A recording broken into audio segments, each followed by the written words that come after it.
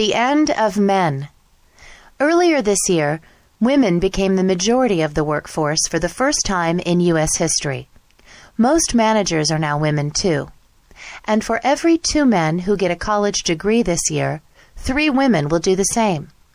For years, women's progress has been cast as a struggle for equality. But what if equality isn't the end point?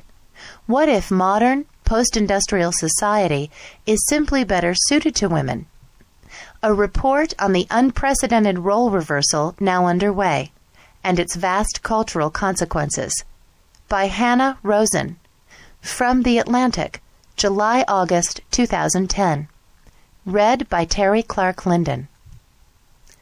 In the 1970s, the biologist Ronald Erickson came up with a way to separate sperm carrying the male-producing Y chromosome from those carrying the X.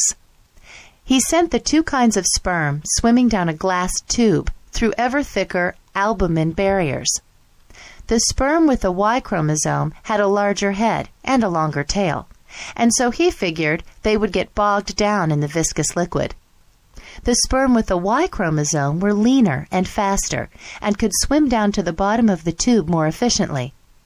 Erickson had grown up on a ranch in South Dakota, where he developed an Old West cowboy swagger. The process, he said, was like cutting out cattle at the gate. The cattle left flailing behind the gate were, of course, the X's, which seemed to please him. He would sometimes demonstrate the process using cartilage from a bull's penis as a pointer. In the late 1970s, Erickson leased the method to clinics around the U.S., calling it the first scientifically proven method for choosing the sex of a child. Instead of a lab coat, he wore cowboy boots and a cowboy hat, and doled out his version of cowboy poetry. People magazine once suggested a TV miniseries based on his life, called Cowboy in the Lab. The right prescription for life, he would say, was breakfast at 5:30, on the saddle by 6, no room for Mr. Limp Wrist. In 1979, he loaned out his ranch as the backdrop for the iconic Marlboro Country ads because he believed in the campaign's central image, a guy riding on his horse along the river. No bureaucrats, no lawyers. He recalled when I spoke to him this spring. He's the boss. Feminists of the era did not take kindly to Erickson and his Marlboro man veneer. To them, the lab cowboy and his sperminator portended a dystopia of mass-produced boys. You have to be concerned about the future of all women, Roberta Steinbacher, a nun-turned-social psychologist, said in a 1984 People profile of Erickson. There's no question that there exists a universal preference for sons. Steinbacher went on to complain about women becoming locked in as second-class citizens, while men continued to dominate positions of control and influence. I think women have to ask themselves, where does this stop? She said. A lot of us wouldn't be here right now if these practices had been in effect years ago. Erickson, now 74, laughed when I read him these quotes from his old antagonist. Seldom has it been so easy to prove a dire prediction wrong. In the 90s, when Erickson looked into the numbers for the 24 or so clinics that use his process, he discovered to his surprise that couples were requesting more girls than boys, a gap that has persisted even though Erickson advertises the method as more effective for producing boys. In some clinics, Erickson has said the ratio is now as high as 2-to-1. Polling data on American sex preference is sparse and does not show a clear preference for girls. But the picture from the doctor's office unambiguously does. A newer method for sperm selection, called microsort, is currently completing Food and Drug Administration clinical trials. The girl requests for that method run at about 75%. Even more unsettling for Erickson, it has become clear that in choosing the sex of the next generation, he is no longer the boss. It's the women who are driving all the decisions, he says. a change the Microsort spokespeople I met with also mentioned. At first, Erickson says women who called his clinics would apologize and shyly explain that they already had 2 boys. Now they just call and say outright, "I want a girl." These mothers look at their lives and think their daughters will have a bright future their mother and grandmother didn't have, brighter than their sons even. So why wouldn't you choose a girl? Why wouldn't you choose a girl? That such a statement should be so casually uttered by an old cowboy like Erickson, or by anyone for that matter, is monumental. For nearly as long as civilization has existed, patriarchy, enforced through the rights of the firstborn son, has been the organizing principle with few exceptions. Men in ancient Greece tied off their left testicle in an effort to produce male heirs. Women have killed themselves, or been killed, for failing to bear sons. In her iconic 1949 book, The Second Sex, the French feminist Simone de Beauvoir suggested that women so detested their own feminine condition that they regarded their newborn daughters with irritation and disgust. Now the centuries-old preference for sons is eroding, or even reversing. Women of our generation want daughters precisely because we like who we are, breezes one woman in Cookie magazine. Even Erickson, the stubborn old goat, can sigh and mark the passing of an era. Did male dominance exist? Of course it existed, but it seems to be gone now, and the era of the firstborn son is totally gone. Erickson's extended family is as good an illustration of the rapidly shifting landscape as any other. His 26-year-old granddaughter, tall, slender, brighter than hell, with a take-no-prisoners personality, is a biochemist and works on genetic sequencing. His niece studied civil engineering at the University of Southern California. His grandsons, he says, are bright and handsome, but in school, their eyes glaze over. I have to tell them, just don't screw up and crash your pickup truck and get some girl pregnant and ruin your life. Recently, Erickson joked with the old boys at his elementary school reunion that he was going to have a sex change operation. Women live longer than men. They do better in this economy. More of them graduate from college. They go into space and do everything men do. And sometimes they do it a whole lot better. I mean, hell, get out of the way. These females are going to leave us males in the dust. Man has been the dominant sex since, well, the dawn of mankind. But for the first time in human history, that is changing, and with shocking speed. Cultural and economic changes always reinforce each other, and the global economy is evolving in a way that is eroding the historical preference for male children worldwide. Over several centuries, South Korea, for instance, constructed one of the most rigid patriarchal societies in the world. Many wives who failed to produce male heirs were abused and treated as domestic servants. Some families prayed to spirits to kill off girl children. Then in the 1970s and 80s, the government embraced an industrial revolution and encouraged women to enter the labor force. Women moved to the city and went to college. They advanced rapidly from industrial jobs to clerical jobs to professional work. The traditional order began to crumble soon after.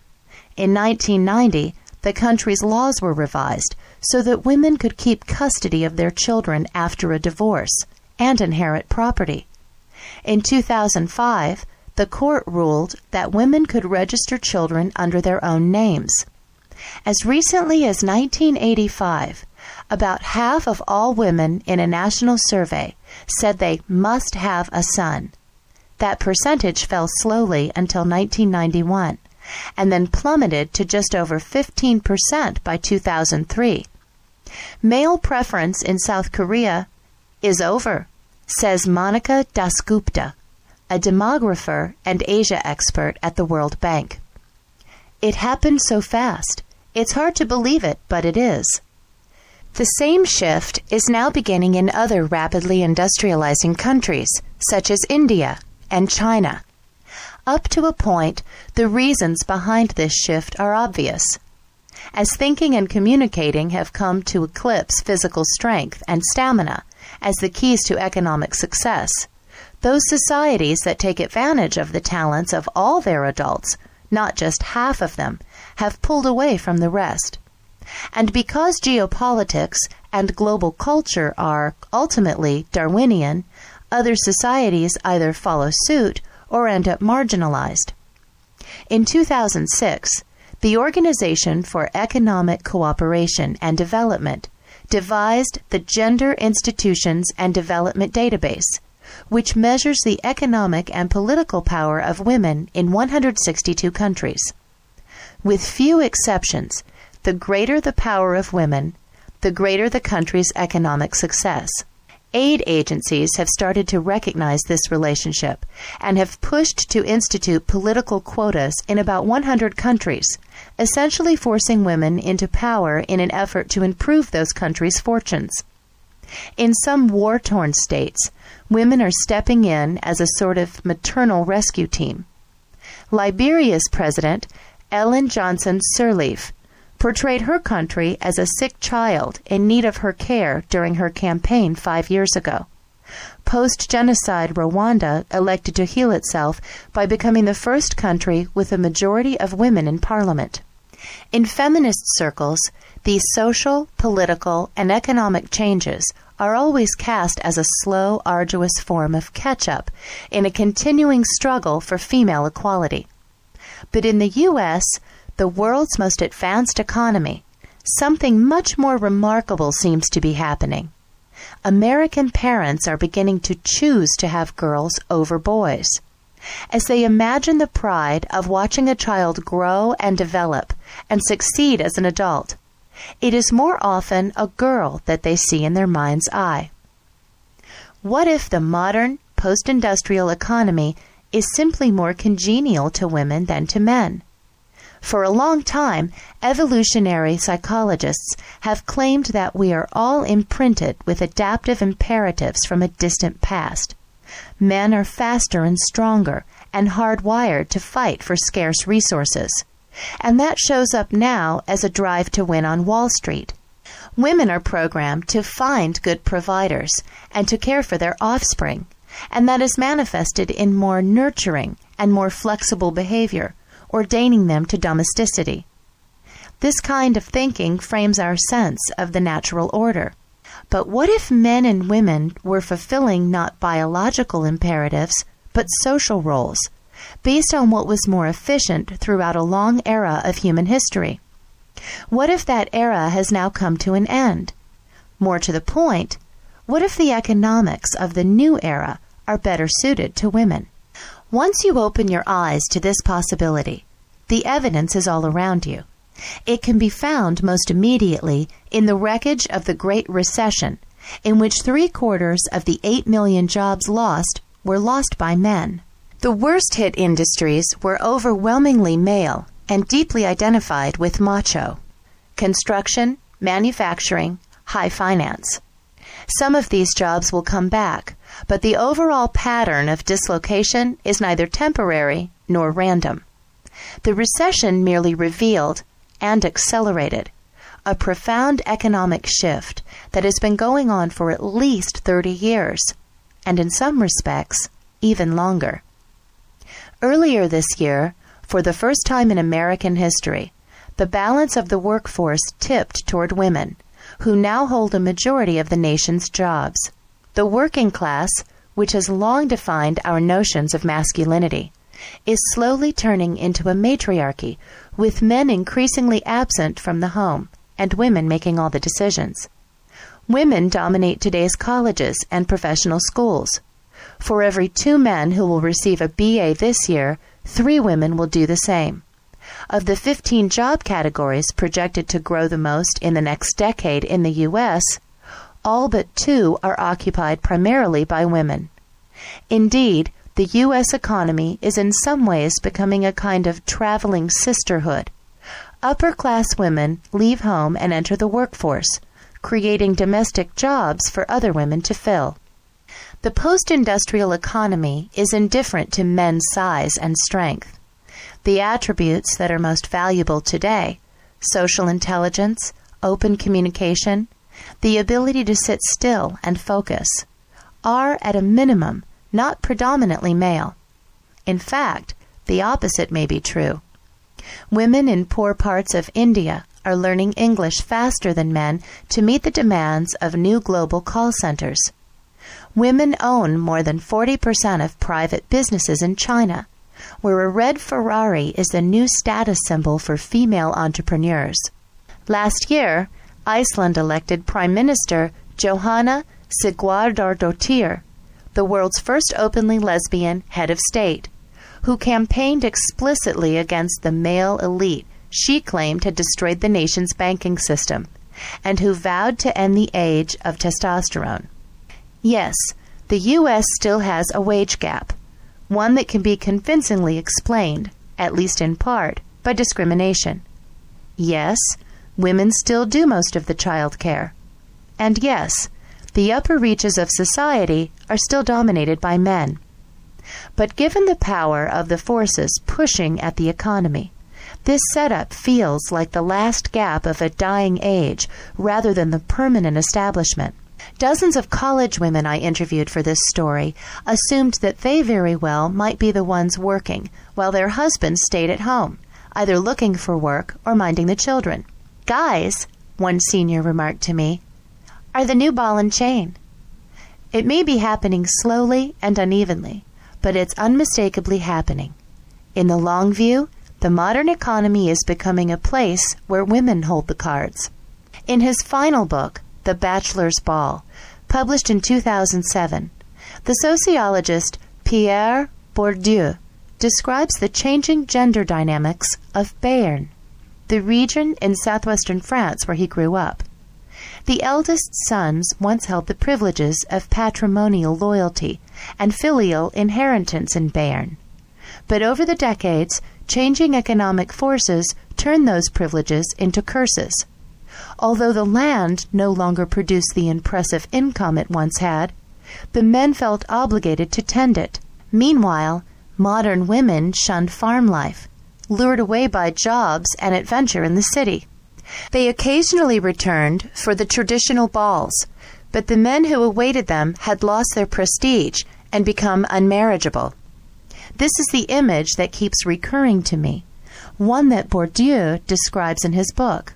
At the bachelor's ball, the men, self-conscious about their diminished status, stand stiffly, their hands by their sides, as the women twirl away. The role reversal that's underway between American men and women shows up most obviously and painfully in the working class. In recent years, male support groups have sprung up throughout the Rust Belt and in other places where the post-industrial economy has turned traditional family roles upside down. Some groups help men cope with unemployment, and others help them reconnect with their alienated families. Mustafa El-Skari, a teacher and social worker, leads some of these groups in Kansas City. El-Skari has studied the sociology of men and boys set adrift, and he considers it his special gift to get them to open up and reflect on their new condition. The day I visited one of his classes, earlier this year, he was facing a particularly resistant crowd. None of the 30 or so men sitting in a classroom at a downtown Kansas City school have come for voluntary adult enrichment.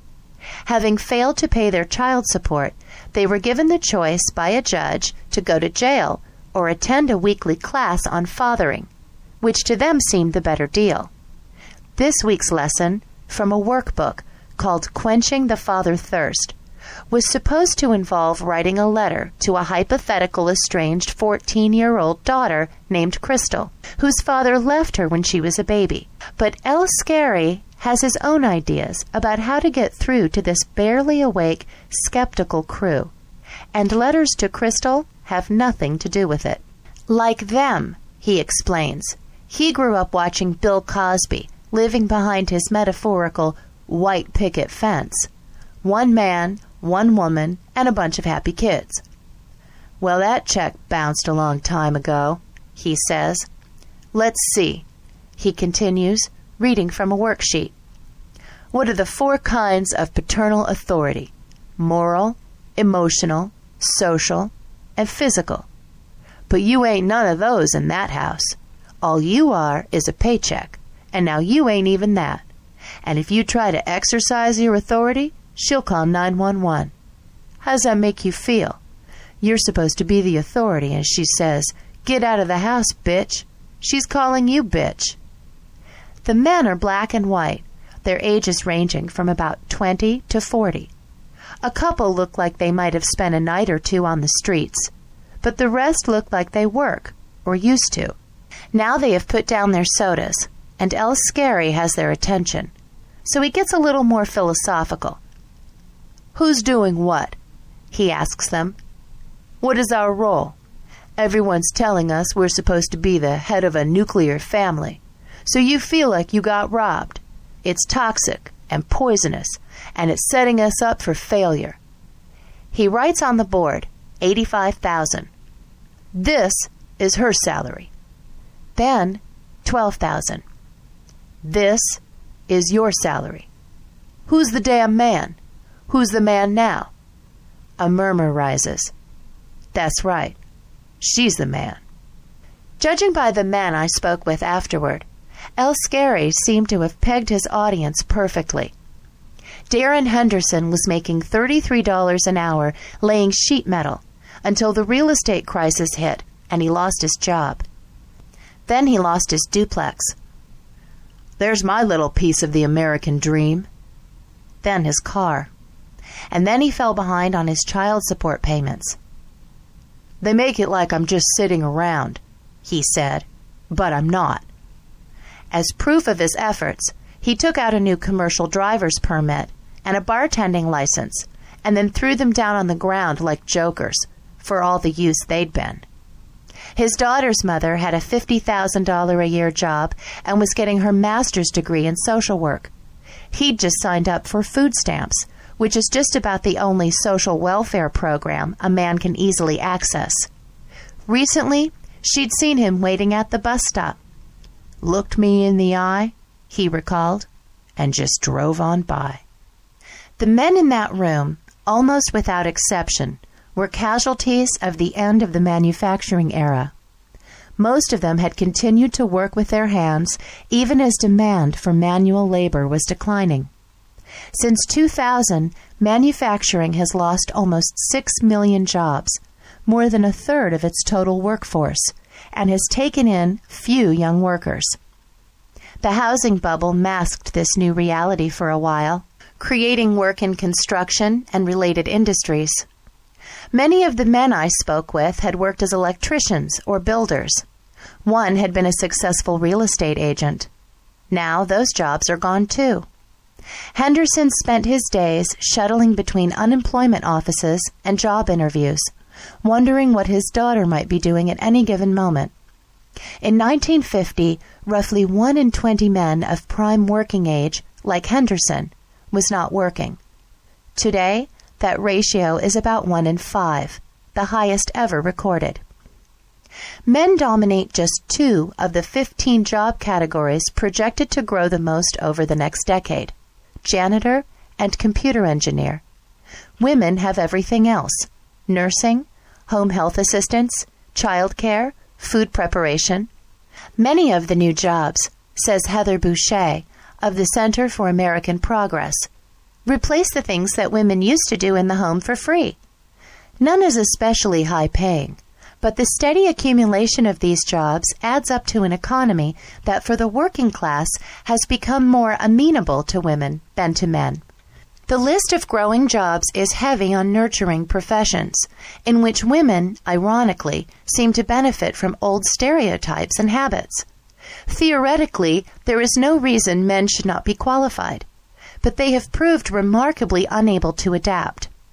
Over the course of the past century, feminism has pushed women to do things once considered against their nature. First enter the workforce as singles, then continue to work while married, then work even with small children at home. Many professions that started out as the province of men are now filled mostly with women. secretary, and teacher come to mind. Yet I'm not aware of any that have gone the opposite way. Nursing schools have tried hard to recruit men in the past few years, with minimal success.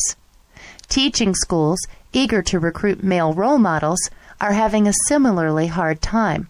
The range of acceptable masculine roles has changed comparatively little, and has perhaps even narrowed as men have shied away from some careers women have entered. As Jessica Gross wrote in Slate, men seem fixed in cultural aspect, and with each passing day, they lag further behind. As we recover from the Great Recession, some traditionally male jobs will return. Men are almost always harder hit than women in economic downturns because construction and manufacturing are more cyclical than service industries. But that won't change the long-term trend. When we look back on this period, argues Jamie Ladge, a business professor at Northeastern University, we will see it as a turning point for women in the workforce. The economic and cultural power shift from men to women would be hugely significant even if it never extended beyond working-class America. But women are also starting to dominate middle management and a surprising number of professional careers as well. According to the Bureau of Labor Statistics, women now hold 51.4% of managerial and professional jobs, up from 26.1% in 1980. They make up 54% of all accountants and hold about half of all banking and insurance jobs. About a third of America's physicians are now women, as are 45% of associates in law firms, and both those percentages are rising fast. A white-collar economy values raw intellectual horsepower, which men and women have in equal amounts. It also requires communication skills and social intelligence, areas in which women, according to many studies, have a slight edge. Perhaps most important, for better or worse, it increasingly requires formal education credentials, which women are more prone to acquire, particularly early in adulthood. Just about the only professions in which women still make up a relatively small minority of newly minted workers are engineering and those calling on a hard science background. And even in those areas, women have made strong gains since the 1970s. Office work has been steadily adapting to women, and in turn being reshaped by them for 30 years or more. Joel Garreau picks up on this phenomenon in his 1991 book, Edge City, which explores the rise of suburbs that are home to giant swaths of office space along with the usual houses and malls. Companies began moving out of the city in search not only of lower rent, but also of the best educated, most conscientious, most stable workers. They found their brightest prospects among underemployed females living in middle-class communities on the fringe of the old urban areas. As Garreau chronicles the rise of suburban office parks, he places special emphasis on 1978, the peak year for women entering the workforce. When brawn was off the list of job requirements, women often measured up better than men. They were smart, dutiful, and as long as employers could make the jobs more convenient for them, more reliable. The 1999 movie Office Space was maybe the first to capture how alien and dispiriting the office part can be for men. Disgusted by their jobs and their boss, Peter and his two friends embezzle money and start sleeping through their alarm clocks. At the movie's end, a male co-worker burns down the office park, and Peter abandons desk work for a job in construction. Near the top of the jobs pyramid, of course, the upward march of women stalls.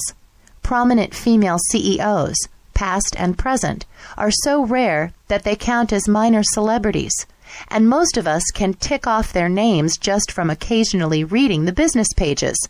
Meg Whitman at eBay, Carly Fiorina at Hewlett-Packard, Anne Mulcahy and Ursula Burns at Xerox, Indra Nooyi at PepsiCo.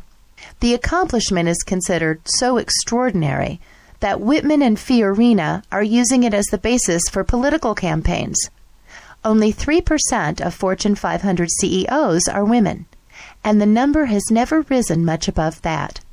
But even the way this issue is now framed reveals that men's hold on power in elite circles may be loosening.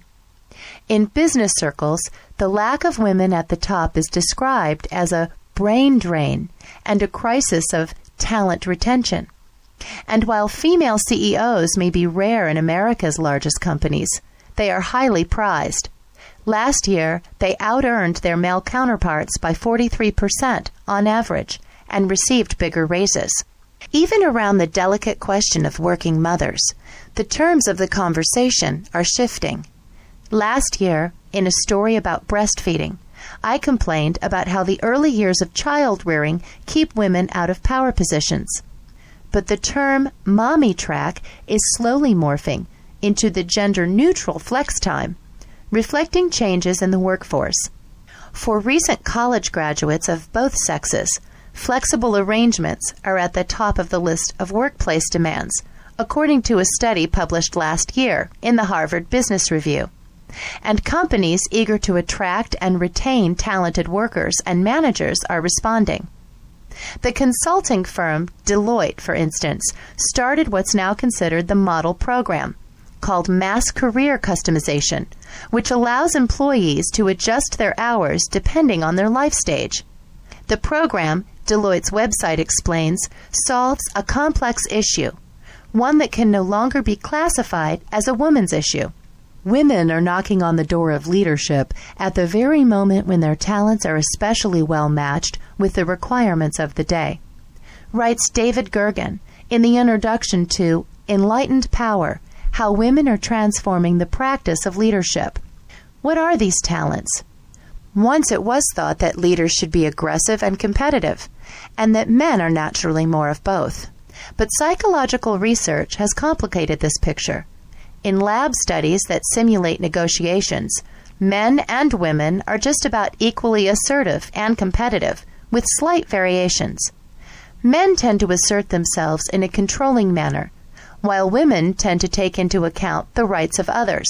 But both styles are equally effective, write the psychologists Alice Eagley and Linda Carley in their 2007 book, Through the Labyrinth. Over the years, researchers have sometimes exaggerated these differences and described the particular talents of women in crude gender stereotypes. Women as more empathetic, as better consensus seekers, and better lateral thinkers. Women as bringing a superior moral sensibility to bear on a cutthroat business world. In the 90s, this field of feminist business theory seemed to be forcing the point. But after the latest financial crisis, these ideas have more resonance. Researchers have started looking into the relationship between testosterone and excessive risk, and wondering if groups of men, in some basic hormonal way, spur each other to make reckless decisions. The picture emerging is a mirror image of the traditional gender map. Men and markets on the side of the irrational and over-emotional, and women on the side of the cool and level-headed. We don't yet know with certainty whether testosterone strongly influences business decision-making, but the perception of the ideal business leader is starting to shift. The old model of command and control, with one leader holding all the decision-making power, is considered hidebound. The new model is sometimes called post-heroic or transformational, in the words of the historian and leadership expert James McGregor Burns. The aim is to behave like a good coach and channel your charisma to motivate others to be hardworking and creative. The model is not explicitly defined as feminist, but it echoes literature about male-female differences. A program at Columbia Business School, for example, teaches sensitive leadership and social intelligence, including better reading of facial expressions and body language. We never explicitly say, develop your feminine side, but it's clear that's what we're advocating, says Jamie Ladge. A 2008 study attempted to quantify the effect of this more feminine management style. Researchers at Columbia Business School and the University of Maryland analyzed data on the top 1,500 U.S. companies from 1992 to 2006 to determine the relationship between firm performance and female participation in senior management. Firms that had women in top positions performed better, and this was especially true if the firm pursued what the researchers called an innovation-intensive strategy, in which they argued creativity and collaboration may be especially important, an apt description of the future economy. It could be that women boost corporate performance, or it could be that better-performing firms have the luxury of recruiting and keeping high-potential women. But the association is clear. Innovative, successful firms are the ones that promote women. The same Columbia, Maryland study ranked America's industries by the proportion of firms that employed female executives, and the bottom of the list reads like the ghosts of the economy past: shipbuilding, real estate, coal, steelworks, machinery. If you really want to see where the world is headed, of course, looking at the current workforce can get you only so far. To see the future of the workforce, the economy, and the culture, you need to spend some time at America's colleges and professional schools, where a quiet revolution is underway. More than ever, college is the gateway to economic success, a necessary precondition for moving into the upper middle class, and increasingly even the middle class. It's this broad, striving middle class that defines our society, and demographically, we can see with absolute clarity that in the coming decades, the middle class will be dominated by women. We've all heard about the collegiate gender gap, but the implications of that gap have not yet been fully digested. Women now earn 60% of master's degrees, about half of all law and medical degrees, and 42% of all MBAs. Most important, women earn almost 60% of all bachelor's degrees, the minimum requirement in most cases for an affluent life. In a stark reversal since the 1970s, men are now more likely than women to hold only a high school diploma. One would think that if men were acting in a rational way, they would be getting the education they need to get along out there, says Tom Mortensen, a senior scholar at the Pell Institute for the Study of Opportunity in Higher Education. But they are just failing to adapt. This spring, I visited a few schools around Kansas City to get a feel for the gender dynamics of higher education. I started at the downtown campus of Metropolitan Community College. Metropolitan is the kind of place where people go to learn practical job skills and keep current with the changing economy. As in most community colleges these days, men were conspicuously absent. One afternoon, in the basement cafeteria of a nearly windowless brick building, several women were trying to keep their eyes on their biology textbook and ignore the text messages from their babysitters. Another crew was outside the ladies' room, braiding each other's hair. One woman, still in her medical assistant scrubs, looked like she was about to fall asleep in the elevator between the first and fourth floors. When Bernard Franklin took over as campus president in 2005, he looked around and told his staff early on that their new priority was to recruit more boys. He set up mentoring programs and men-only study groups and student associations. He made a special effort to bond with male students who liked to call him Suit. It upset some of my feminists, he recalls. Yet a few years later, the tidal wave of women continues to wash through the school. They now make up about 70% of its students. They come to train to be nurses and teachers. African American women, usually a few years older than traditional college students, and lately working class white women from the suburbs seeking a cheap way to earn a credential. As for the men, well, little has changed. I recall one guy who was really smart, one of the school's counselors told me. But he was reading at a 6th grade level and felt embarrassed in front of the women. He had to hide his books from his friends, who would tease him when he studied.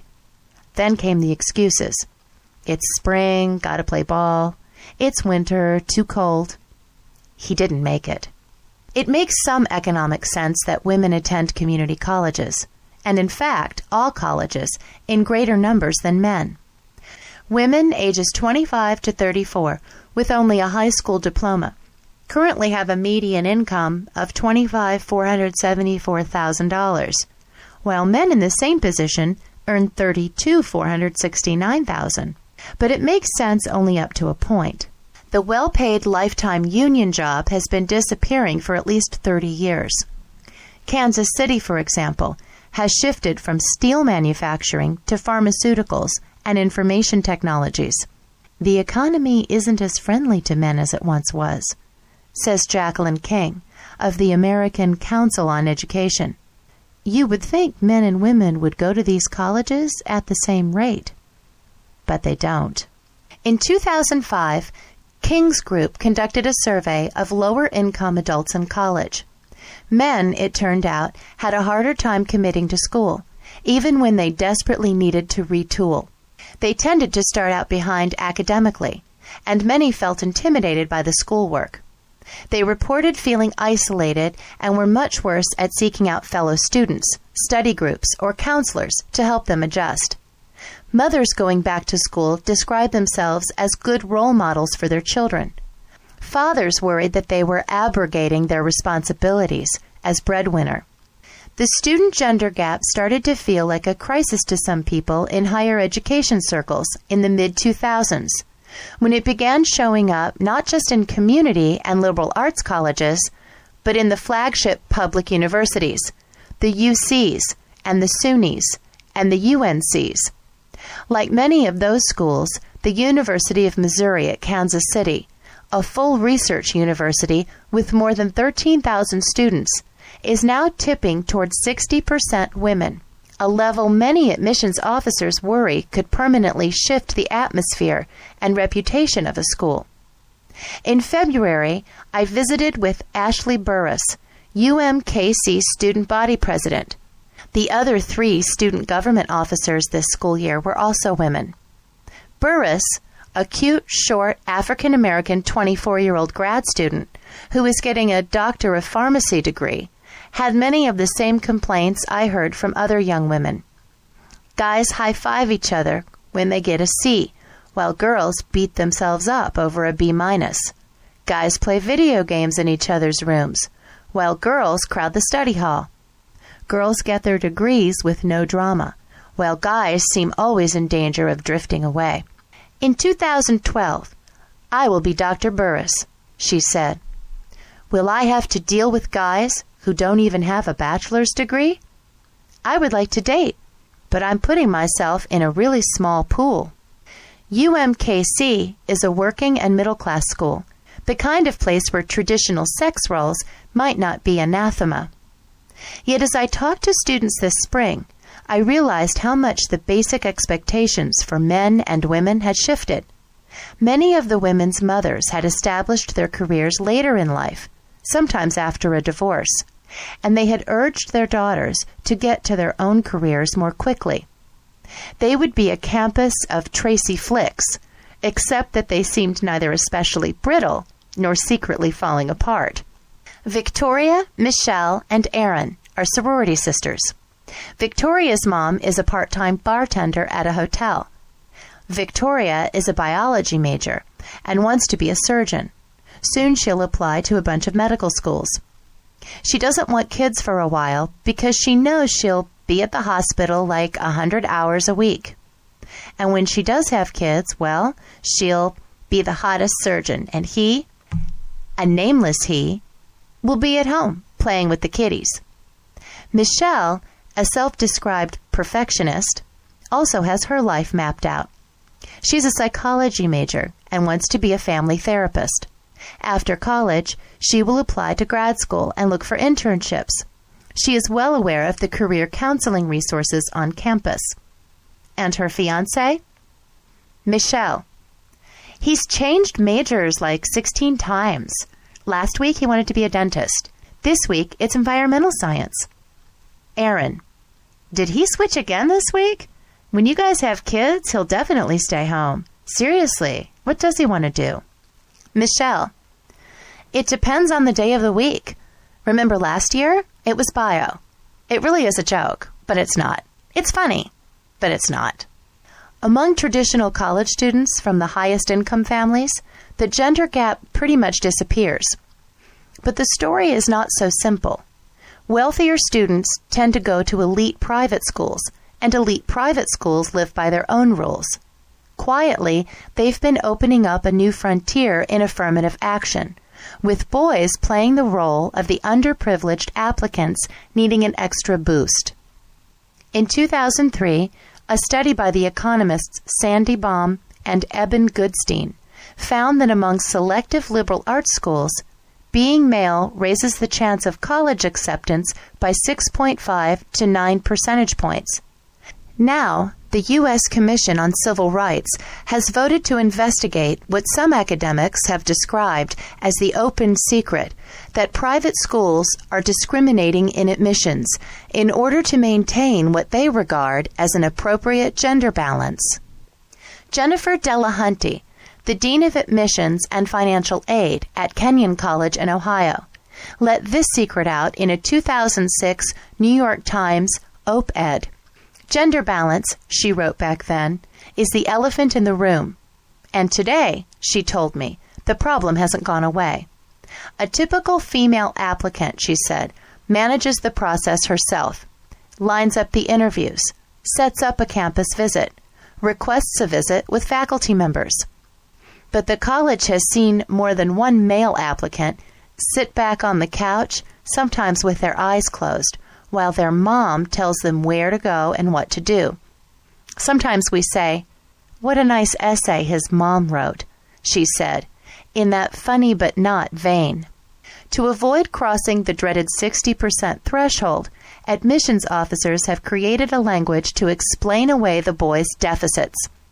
Brain hasn't kicked in yet. Slow to cook. Hasn't quite peaked.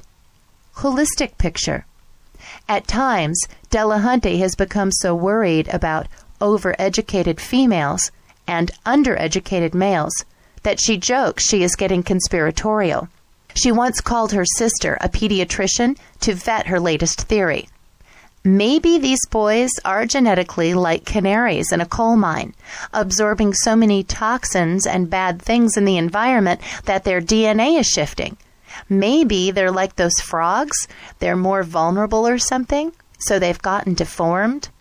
Clearly, some percentage of boys are just temperamentally unsuited to college, at least at age 18 or 20, but without it, they have a harder time finding their place these days.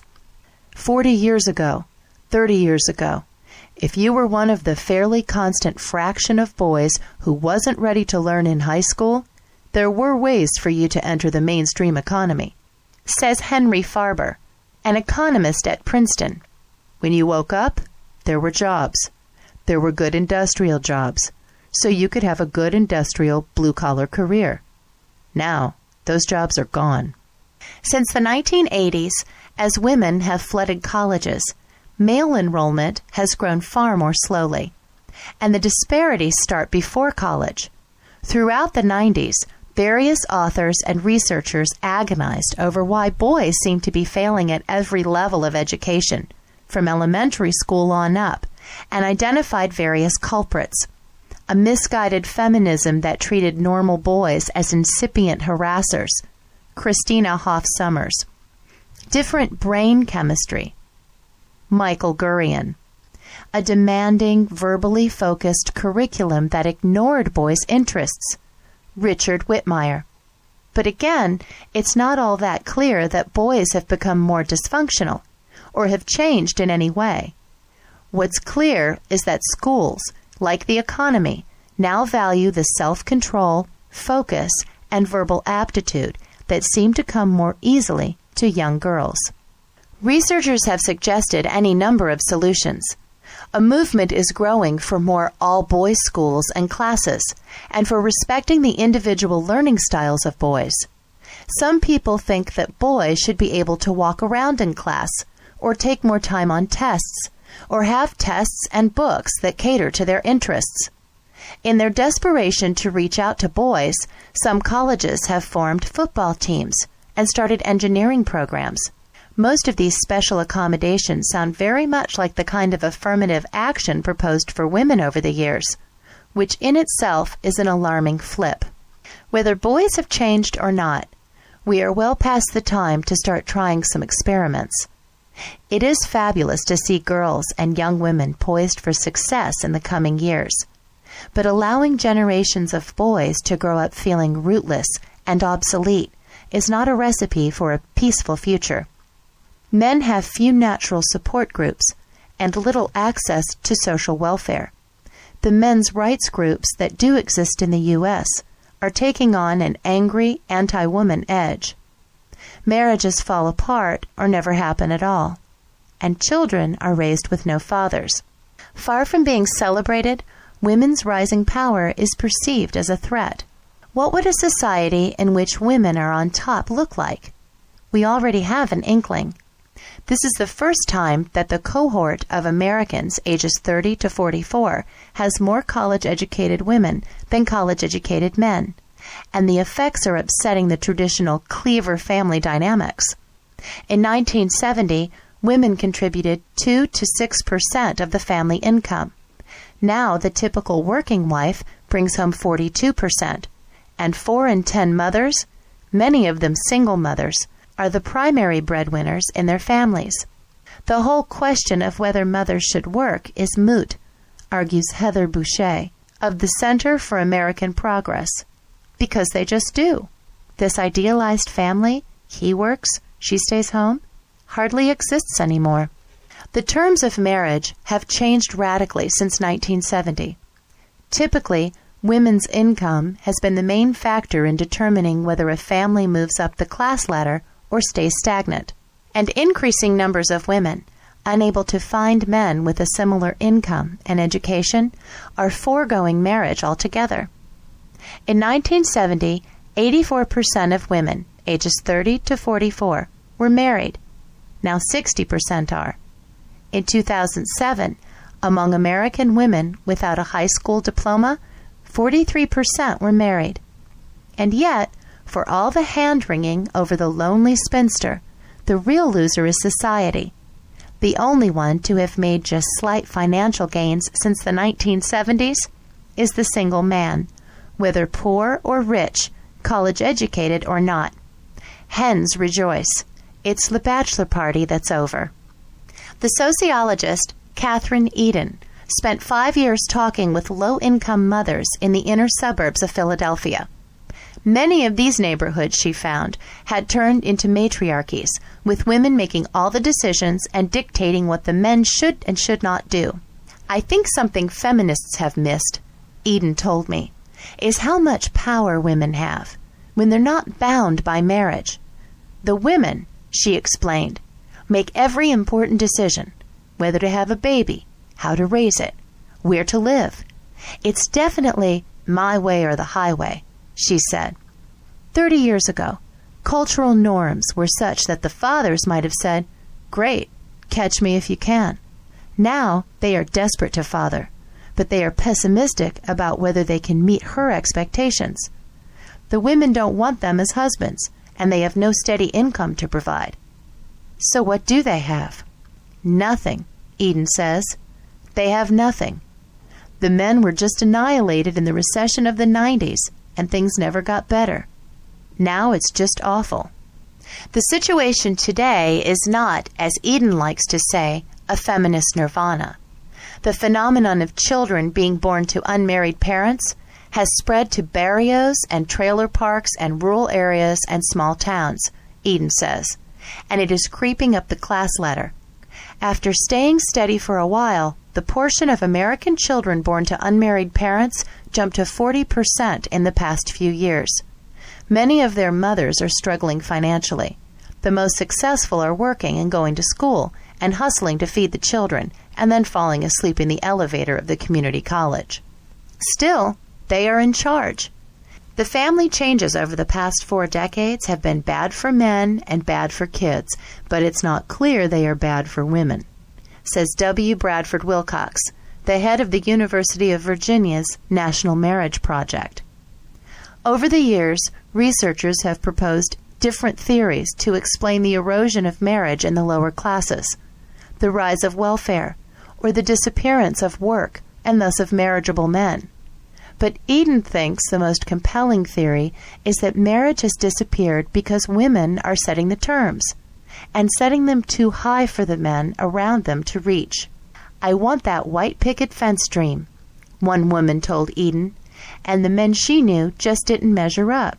So she had become her own one-woman mother, father, nurturer, provider.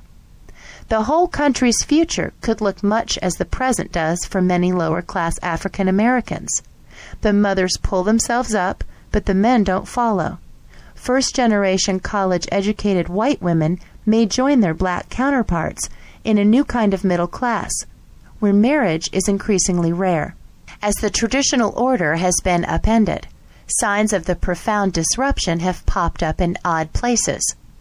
Japan is in a national panic over the rise of the herbivores, the cohort of young men who are rejecting the hard-drinking salaryman life of their fathers and are instead gardening, organizing dessert parties, acting cartoonishly feminine, and declining to have sex.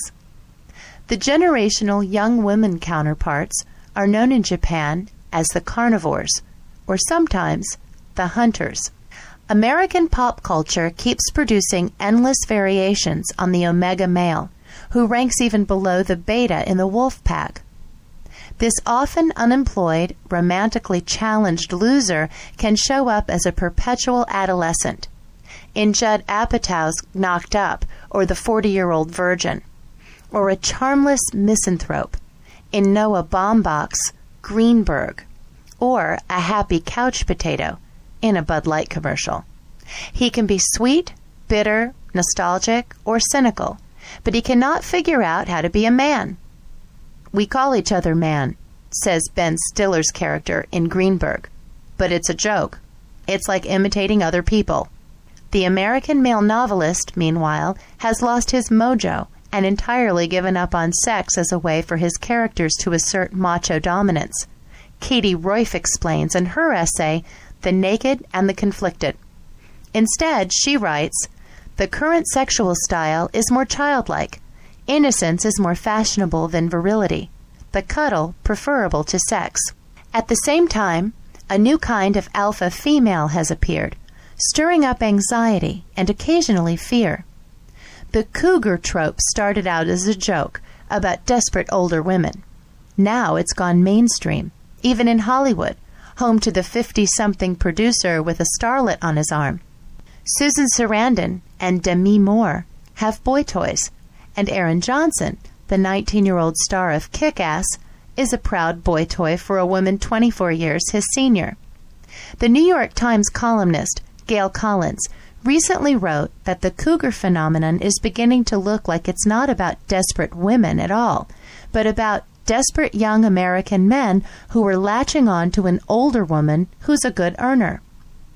Up in the Air, a movie set against the backdrop of recession-era layoffs, hammers home its point about the shattered ego of the American man.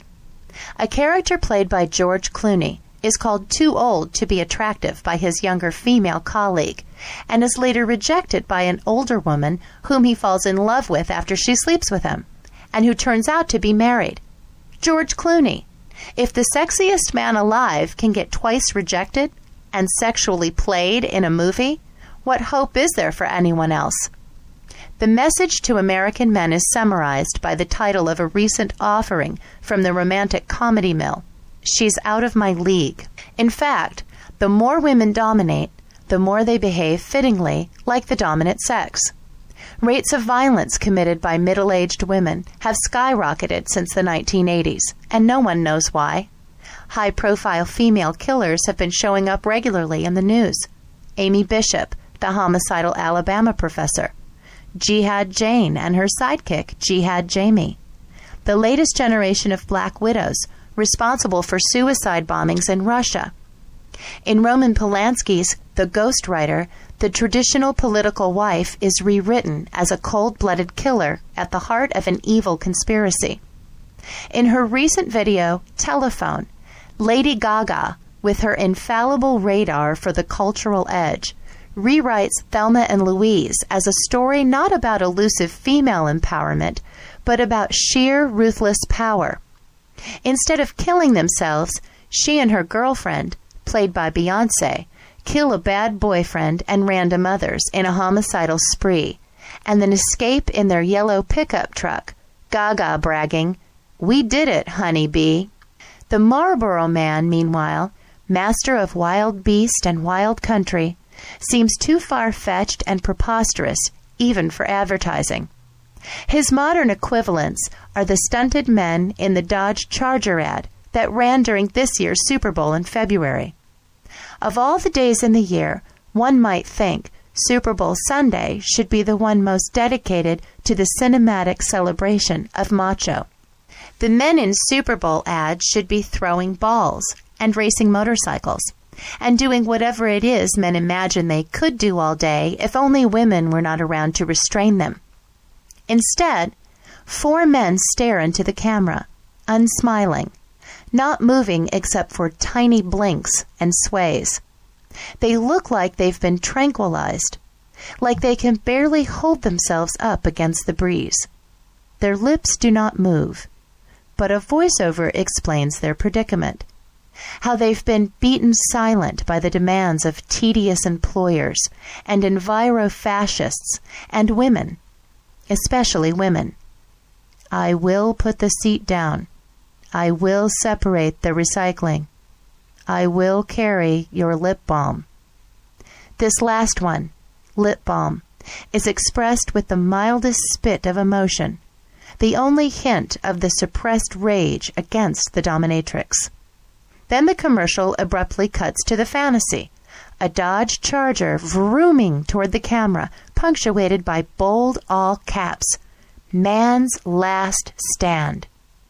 But the motto is unconvincing. After that display of muteness and passivity, you can only imagine a woman, one with shiny lips, steering the beast.